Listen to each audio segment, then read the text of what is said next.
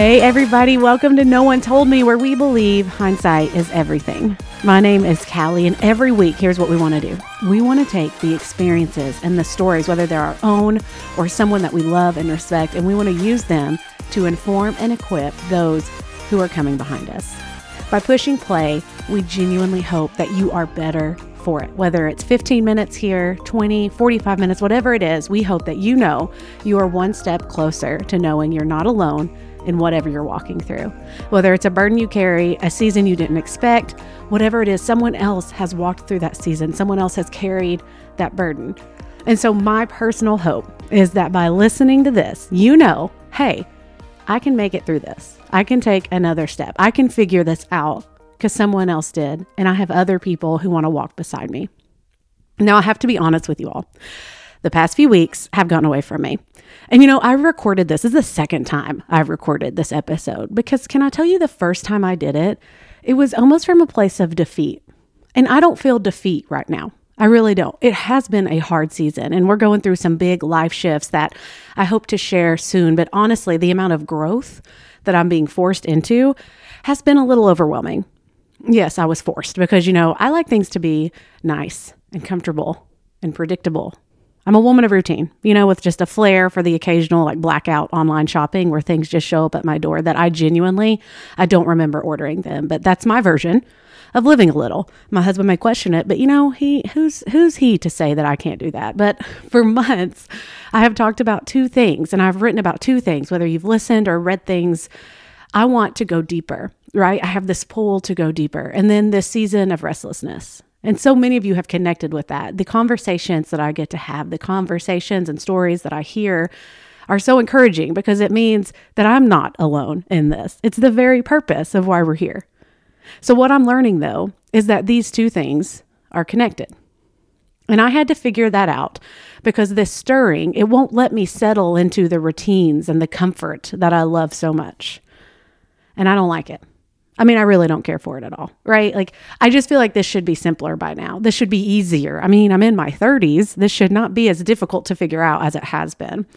And I would rather focus on everyone and everything else, but not like in some martyr, look at me care more for others than myself way. No, when I started really chipping away at the motives, I realized I liked the distraction of helping because it allowed me to avoid what was hurting.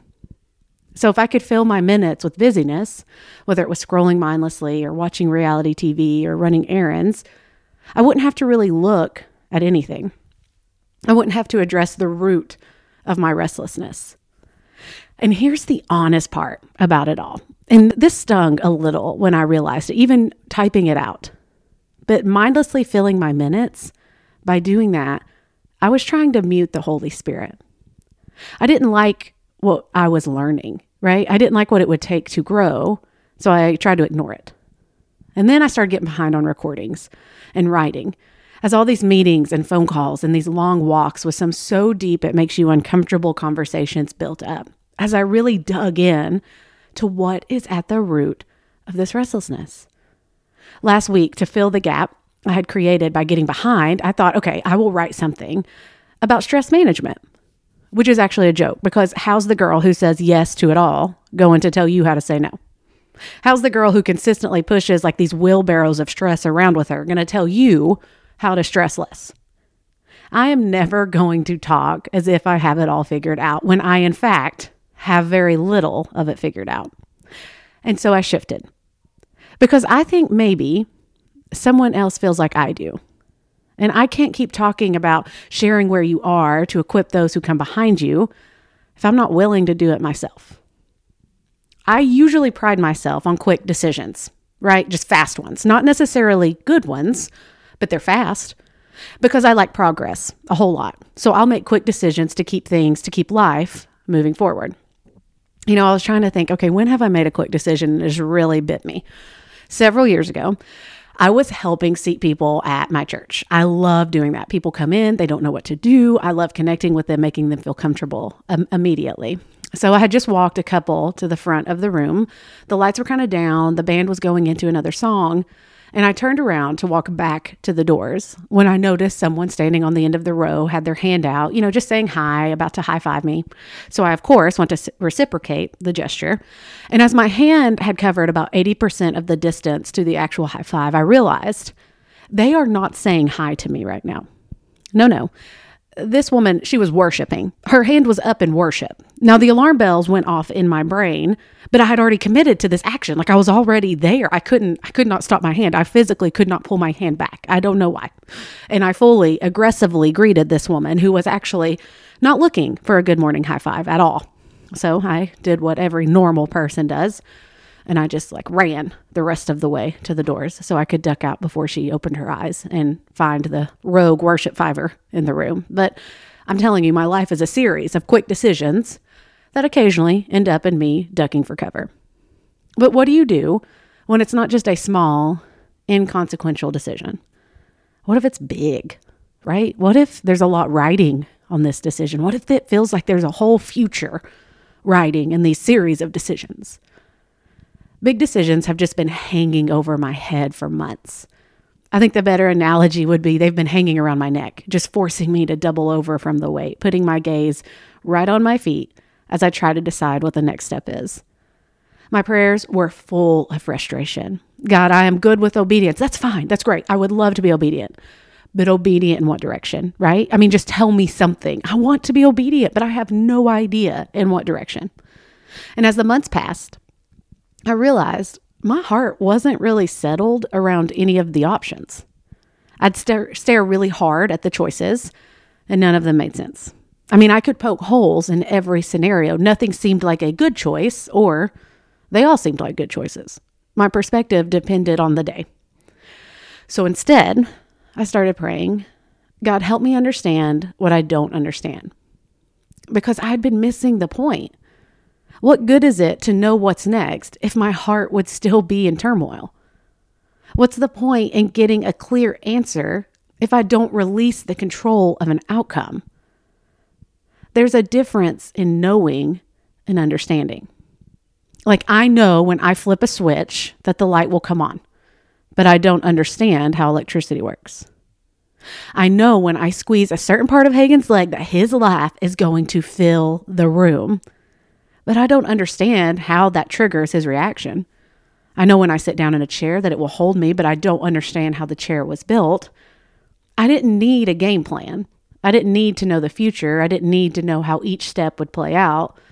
None of that mattered if my heart would still be restless. I needed understanding.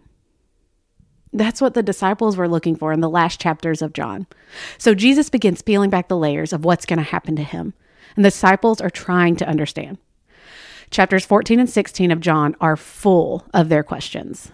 See, the disciples knew that Jesus was the Savior, but they didn't understand what that would mean for him or for them.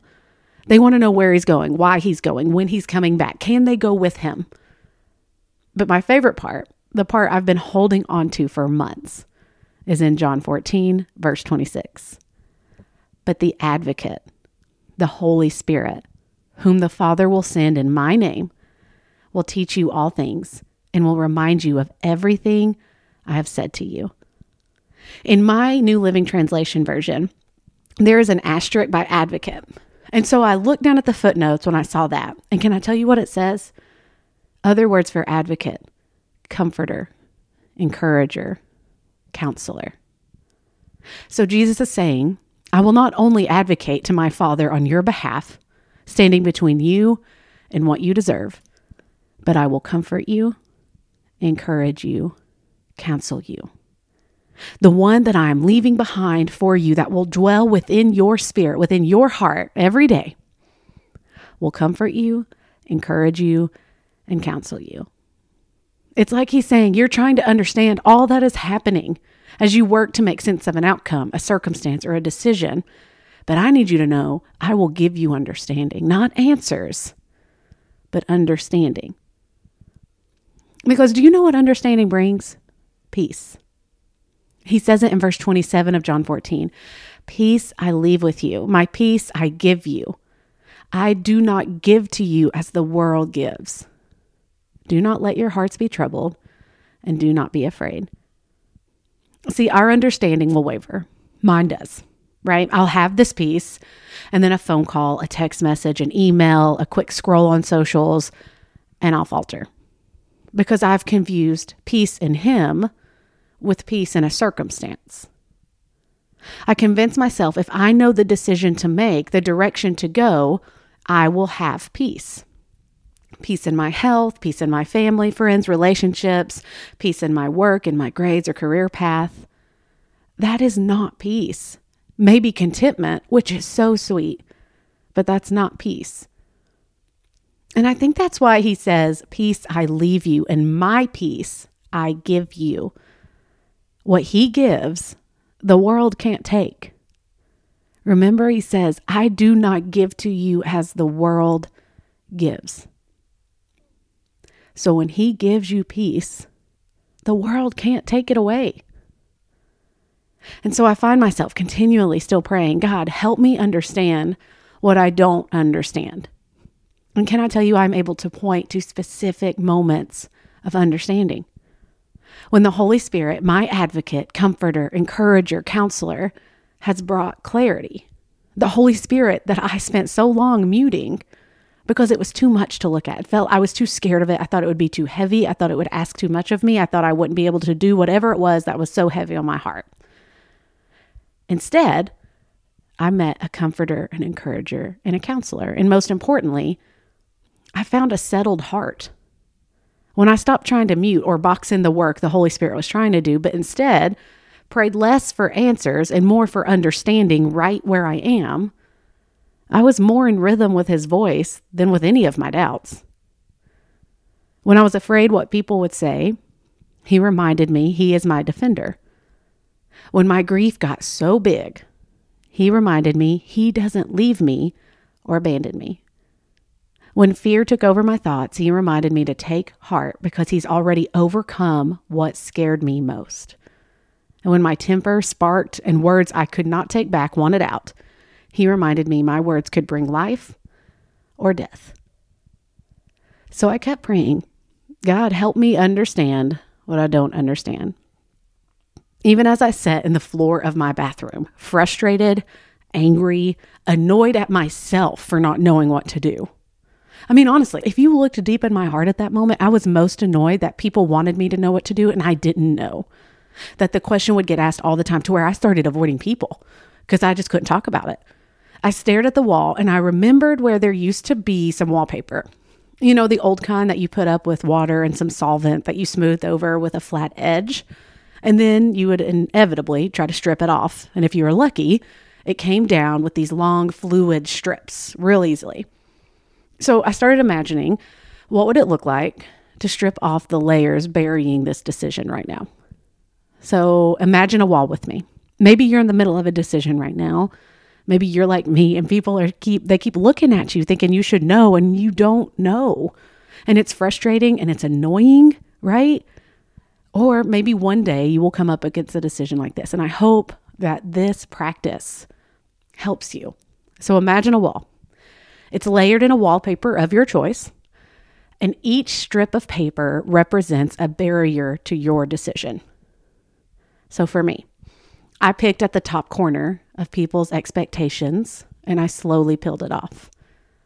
I moved to the next section and I pulled back the goals that I had designed based on the world's standards. Next, I tugged down the strip covered in my fears of what it would mean to make this decision. What would the future look like? And the last one I pulled down was that of people's opinions, which was the hardest one for me to get down. And what was I left with? When I visually removed these layers and all I could look at was Jesus, and I sat across from Him and I said, God, help me understand what I don't understand. I got to step into this deep-rooted understanding of what Jesus alone was asking of me. Not what everyone thought I should do or wanted for me in the best of intentions. No one was thinking ill will for me. Like everyone, their suggestion was what they believed was best for me. But when I stripped all of it down and it was just Jesus sitting there, nothing else around Him, just Him, alone. I could see what he was asking of me. See, understanding, it isn't in knowing the answers. I don't have a clear answer of what's going to happen next. I don't. But I know what I need to do today. And that's enough. Understanding isn't in knowing the answers. Understanding is in knowing the advocate, the comforter, the encourager, the counselor. Because when I stripped back all of those layers and all there was Jesus, the decision didn't feel as scary, didn't feel as big anymore. Because I wasn't concerned anymore with what the answer was. All I knew was Jesus. Understanding isn't in circumstance. Understanding is in surrender. And I want to have something bigger to say, honestly, something that you want to make a real fancy Instagram post about. Because after all of this turmoil and anger and frustration, it feels like I at least should have something like Morgan Harper would want to make a watercolor out of. But all I know in my 30s, as I'm getting older and I want to complicate things more, there's only a call to make them simple, to see that it's Jesus and then everything else. All I know is understanding is less about an answer and more about a posture. Instead of shaking my fist and demanding answers, I've started opening my hands and letting go. And I didn't know the restlessness that I've experienced for years. I didn't know what a settled heart actually feels like. And I can honestly tell you I'm okay.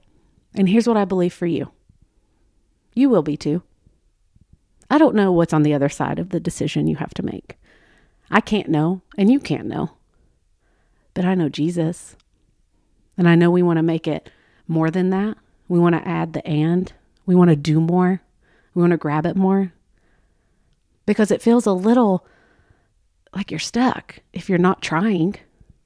But this isn't trying. This is resting. This is knowing. This is understanding. Jesus, will you help us understand what we don't understand? Amen.